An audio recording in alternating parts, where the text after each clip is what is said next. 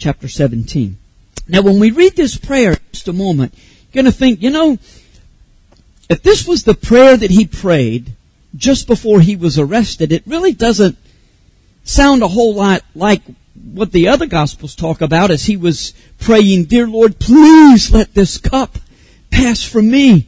Don't make me do this," or "Please allow me to not have to do this." Is there a contradiction in the prayer that he prayed in John 17 and those other prayers? Well, of course not. I mean, it is understandable that as he considered taking upon himself our sins, that he would be both resolute and horrified at the same time. But that's another topic for another day. Today we're going to begin to make application to this long study that we have pursued this spring about the mystery of the Trinity. We'll continue to see how the Trinity matters in our everyday lives in these next few weeks.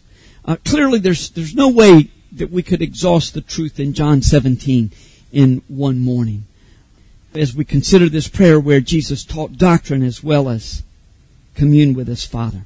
Since our focus is on the Trinity, I want you to look for references to the Trinity, to the oneness of the Son and the Father as we go through reading in just a moment, and how it makes a difference in our relationship with God and in our relationships with one another. Also, notice as we begin to read that the first words Jesus said in John 17, or the first words written in John 17, are after He spoke this, Jesus began to pray. After He spoke what? After He spoke what words? Well, the words that were recorded in John 14, 15, and 16, chapters in Scripture that we have repeatedly come to see what Jesus said about God and about the nature of God and how Father, Son, and Spirit work together and how they're one. And how all three of them are involved in our salvation and our sanctification and our prayer life. And much doctrine about the Trinity in those 3 chapters. And then, after He had spoken these words, Jesus began to pray. Even though John 17 doesn't bring the Holy Spirit into the relationship, He was all through John 14, 15, and 16. And all of Scripture, all the New Testament points to the fact that the Holy Spirit was very intimately involved in this prayer. And very much a part of the Trinity, facilitating this prayer. So, look for references to the Trinity as we stand together and read John chapter 17. Please stand.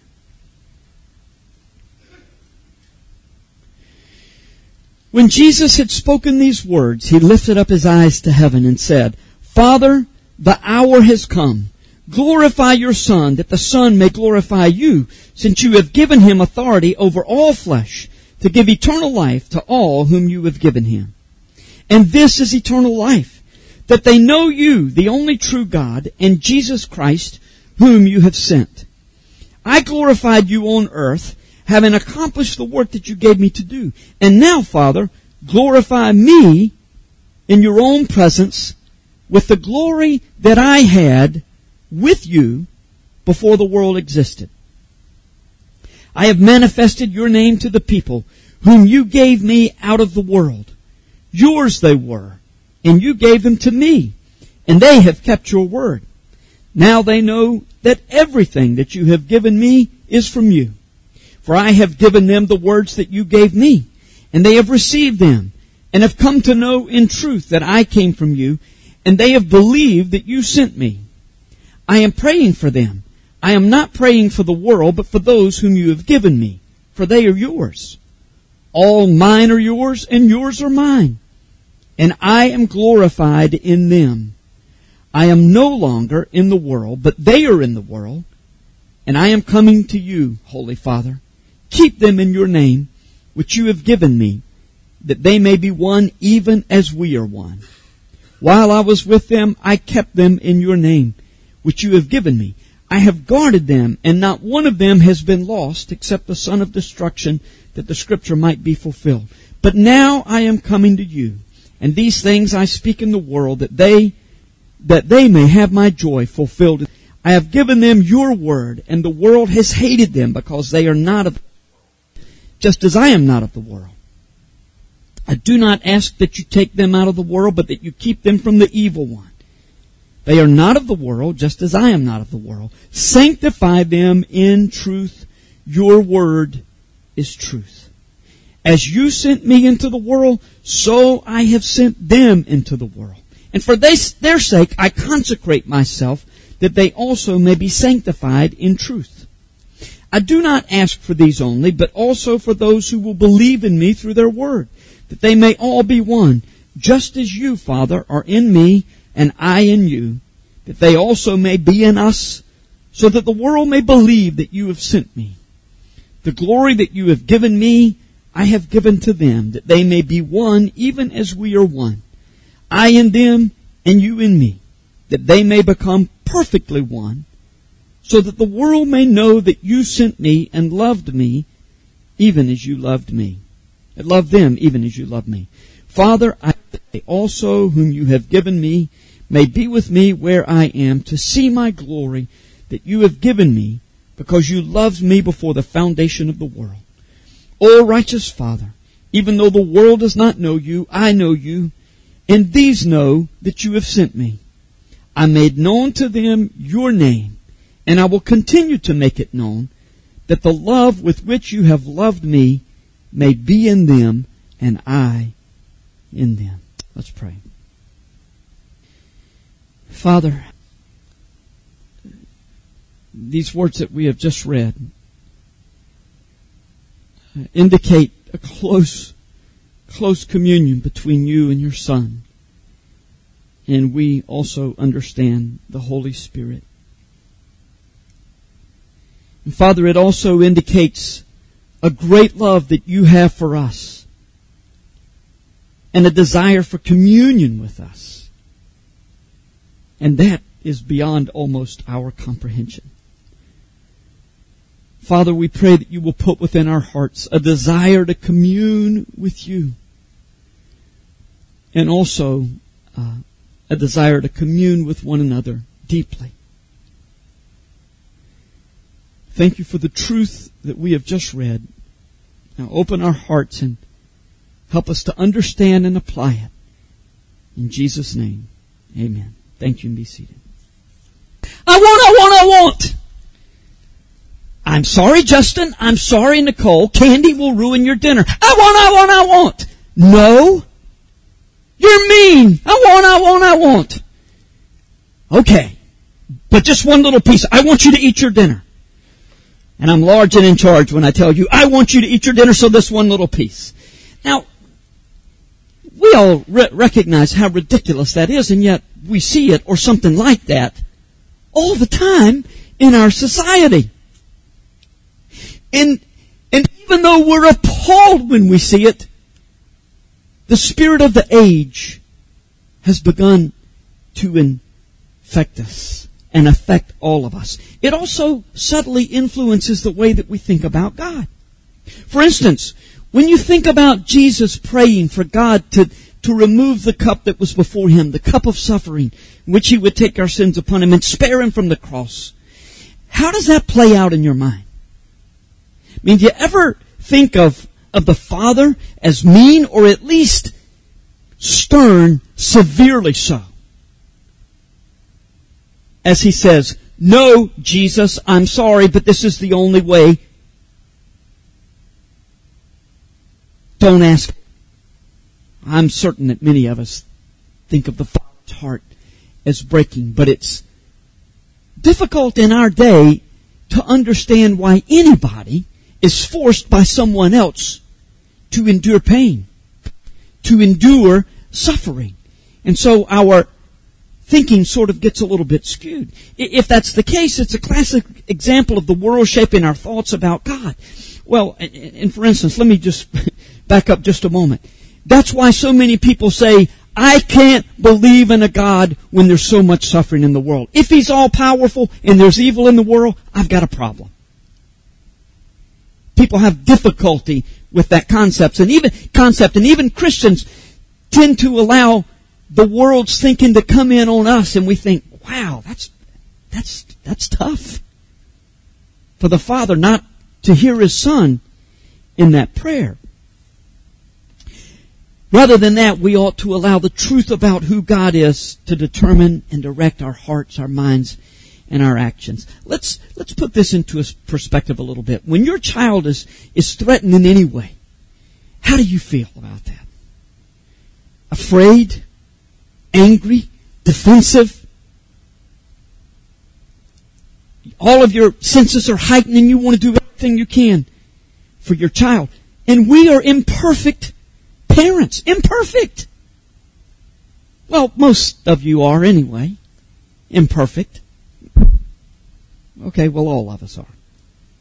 Our Heavenly Father, though, is perfect, and He loves the Son with a perfect love. Always has, always will. A perfect love. Can you imagine how difficult it was for the Father when Jesus was saying, please find another way for redemption. Please, if there's any other way, let this cup pass from me. His silence must have been excruciating. No wonder Scripture speaks so much about the Father's love in sending His Son for us. And it's why when we face pain and loss in this world, our best response is to look to the cross. I believe it was John Stott who said, I could not live in this world of suffering and pain and believe in God apart from the truth of the cross. The point he's making is that God understands our pain because He endured pain at a much higher level than He ever calls us to endure. But, you say, there was a very brief period of pain that the Father and the Son were facing. 3 days, in fact. This would be this awful death, and then Jesus would be in the grave for 3 days, and then He would be to life. Well, two responses to that. First of all, if on the cross the Father poured out and the Son endured the wrath of God that equals an eternity in hell for all who would believe, then there's a perspective and a dynamic at play that we can't understand, and we ought to just be quiet about something like that. 2, for those who belong to Jesus, our struggles are temporary also. Heaven is our ultimate reality. Let's think about the love within the Trinity. Look at verses 22 to 24 of John 17. The glory that you have given me, I have given to them, that they may be one, even as we are one. I in them, you in me, that they may become perfectly one, so that the world may know, they may become one, so that the world may know that you sent me and loved them, even as you loved me. Father, I desire that they also, whom you have given me, may be with me where I am, to see my glory that you have given me, because you loved me before the foundation of the world. From eternity past, the Father loved the Son and the Spirit. The Son loved the Father and the Spirit. And the Spirit loved the Father and the Son with a perfect love. Some have said that it was necessary that God create man so that He could express His love. He had no way to express His love without man being created. But the love that existed in the Trinity was the foundation for His love for us. In the portion of Jesus' prayer that we just considered, we see order. The Father loved Jesus. Now Jesus wants His followers to know that same love. He's saying, the love that I've known, I want them to know also. This love that you had for me before the foundation of the world. I want those that I love to experience that also. C.S. Lewis addressed this question in Mere Christianity. He said, quote, all sorts of people are fond of repeating the Christian statement that God is love. But they seem not to notice that the words God is love have no real meaning unless God contains at least two persons. Love is something that one person has for another person. If God was a single person, then before the world was made, He was not. But of course, we have just read that God loved the Son before the foundation of the world. And there is so much more truth in the New Testament to support this notion. And there is also support for the truth that there is complete unity within the Trinity. In verses 22 and 23, Jesus asked the Father to bring unity, perfect unity within the ranks of His followers. And once again, that request is based on the unity that exists within the Trinity. Why bring this unity? So that the world may know us and know the love. Next Sunday, we're going to talk more about how the order of authority and submission within the Trinity speaks to our roles in government and society and in business and in families. Our focus today is on the unity of purpose within the Trinity that exists along with the perfect love that the Trinity, that the three have for one another and for the one, for the three are one. The Trinity exists in a community. And part of what it means that we are made in the image of God is that we were created to exist in community. God made man in His own image. What is His image? A community. A community of three, a community of one. This singleness of purpose. And yet this love for the others. And when we are created in His image, we were designed to do the same thing. In the process of creation, God repeatedly said, "It is good, it is good, it is good." And then Adam was created and he said, "It's not good that he be alone. I'm going to make a helper for him."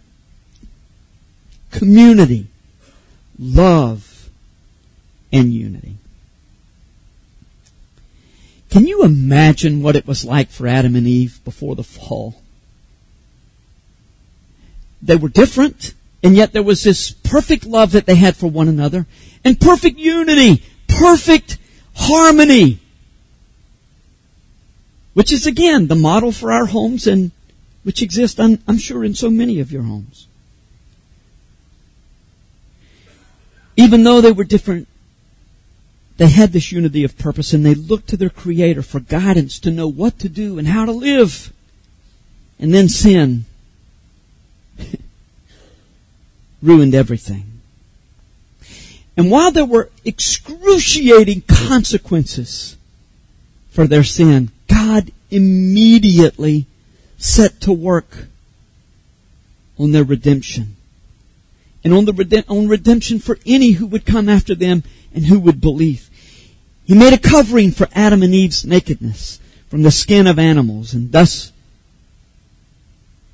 painted the first strokes on the canvas that displayed the picture of redemption that will point to the cross where Jesus, the perfect Lamb of God, would take upon Himself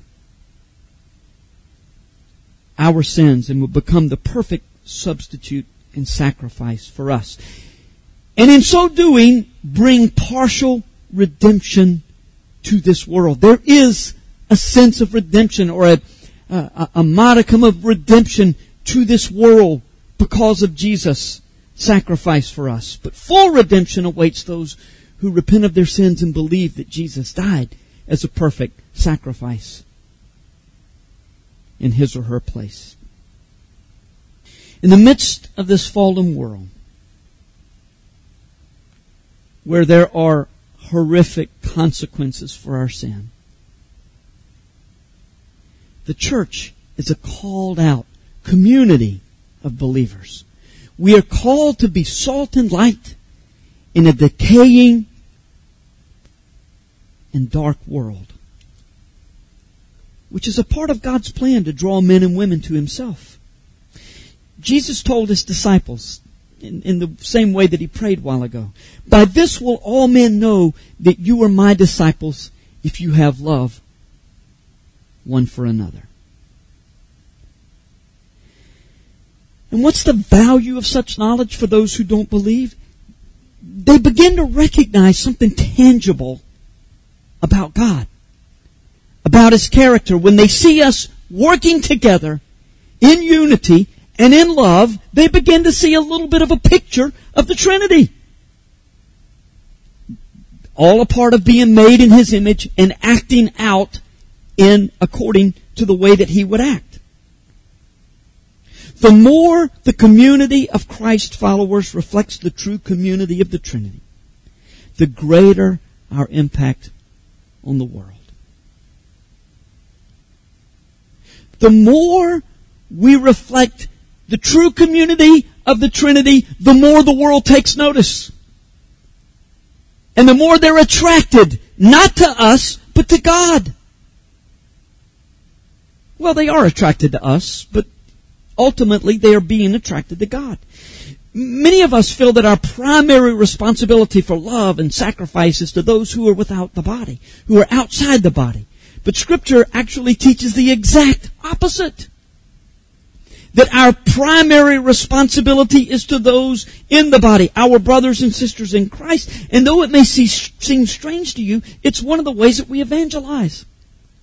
We think about evangelism as always going out. But when we love each other, when we're unified,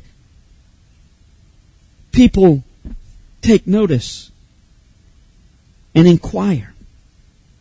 True community among followers of Christ has a palpable effect on those who are without. Unfortunately, Satan is aware of how important our unity and our love for one another is. And consequently, he plans, makes his design to attack us and to come against God's plan accordingly. And he seems to be pretty effective at churches all through the ages in causing us to express our true love for ourselves. And to stand with self-righteous fervor against our brothers and sisters who see or say things a little differently than we do. So our love actually becomes focused, and then we begin to look at others and say, well, now that's not right what you're doing. And we do it with religious fervor. And if you're wholeheartedly in agreeing with me, please quit thinking about how you hope old so-and-so is listening. And think about yourself. The thing about love is that it always begins with me. My responsibility, the responsibility always begins with me. It's not based on someone else's actions or reactions to me. Linda used to say that when a relationship between two people is at a breaking point, somebody has to give 100% or it ain't happening. Now, please understand, giving in does not mean giving in. Doesn't mean that you accept anything and everything by someone that you love, but it does indeed speak to the way that God the Father, God the Son, and God the Spirit love us. It's such a shame to hear, as I have heard so many times. I get along better with unbelievers at work than I do with Christians. That statement indicates a host of inconsistencies that seem all too common in our day. Why do we allow ourselves to be caught in Satan's snare in the way that we treat one another?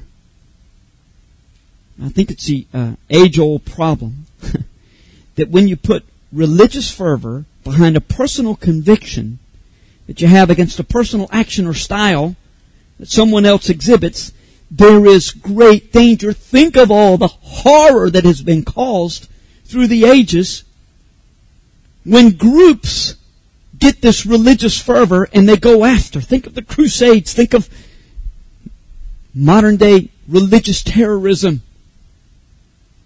But the same thing exists in smaller communities also.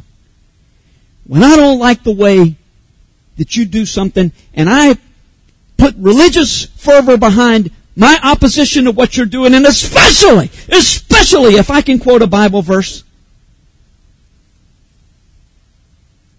then you're going to hear it. And I'm going to speak the truth in love.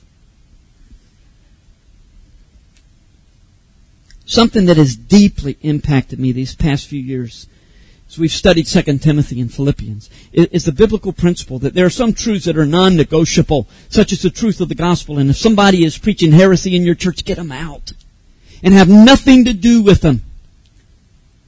But beyond that, even to the fact that somebody is preaching the gospel in such a way that they hope it hurts you, it's just not that big a deal. Just think of the diverse roles of the three persons in the Trinity.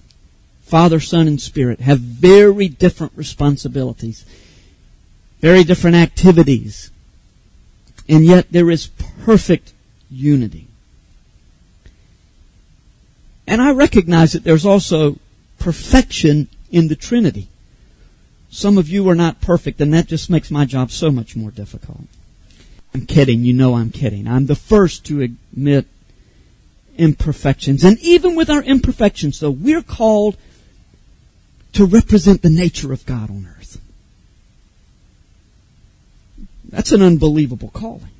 In fact, it's an impossible calling. How do we, in any way, approach or approximate that picture of the Trinity within our community? How do we get anywhere close to it?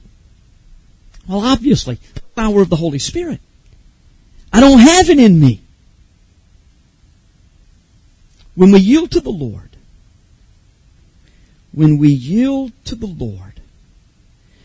the power of the Holy Spirit conforms us into the image of Jesus. He makes us more like Jesus, which is the Father's plan. You know, we could stay here until 12 midnight and barely scratch the surface of the truth that we've encountered this morning. And if you're interested, we could just, keep going. You want to keep going? I mean, I wish you could know only half of the Scripture that I considered bringing into this message this morning. We're going to get a lot more into application in the home fellowships. In fact, let me just say to the home fellowship leaders, there's just no way you can get through all of the Scripture that's there this week. So let some of it be homework. But we're going to go a lot more into application about the love within the Trinity and the love that the Father, Son, and Spirit have for us and the love that we are called to have for one another. I just said one another's, didn't I? Well, I want to end this morning with a word of hope and a word of challenge concerning our call to live in this community of believers as love and unity identify us with the Savior. The Apostle Peter, writing to first century believers, said, above all, keep loving one another earnestly. It says deeply, I think, NIV. Since love covers a multitude of sins.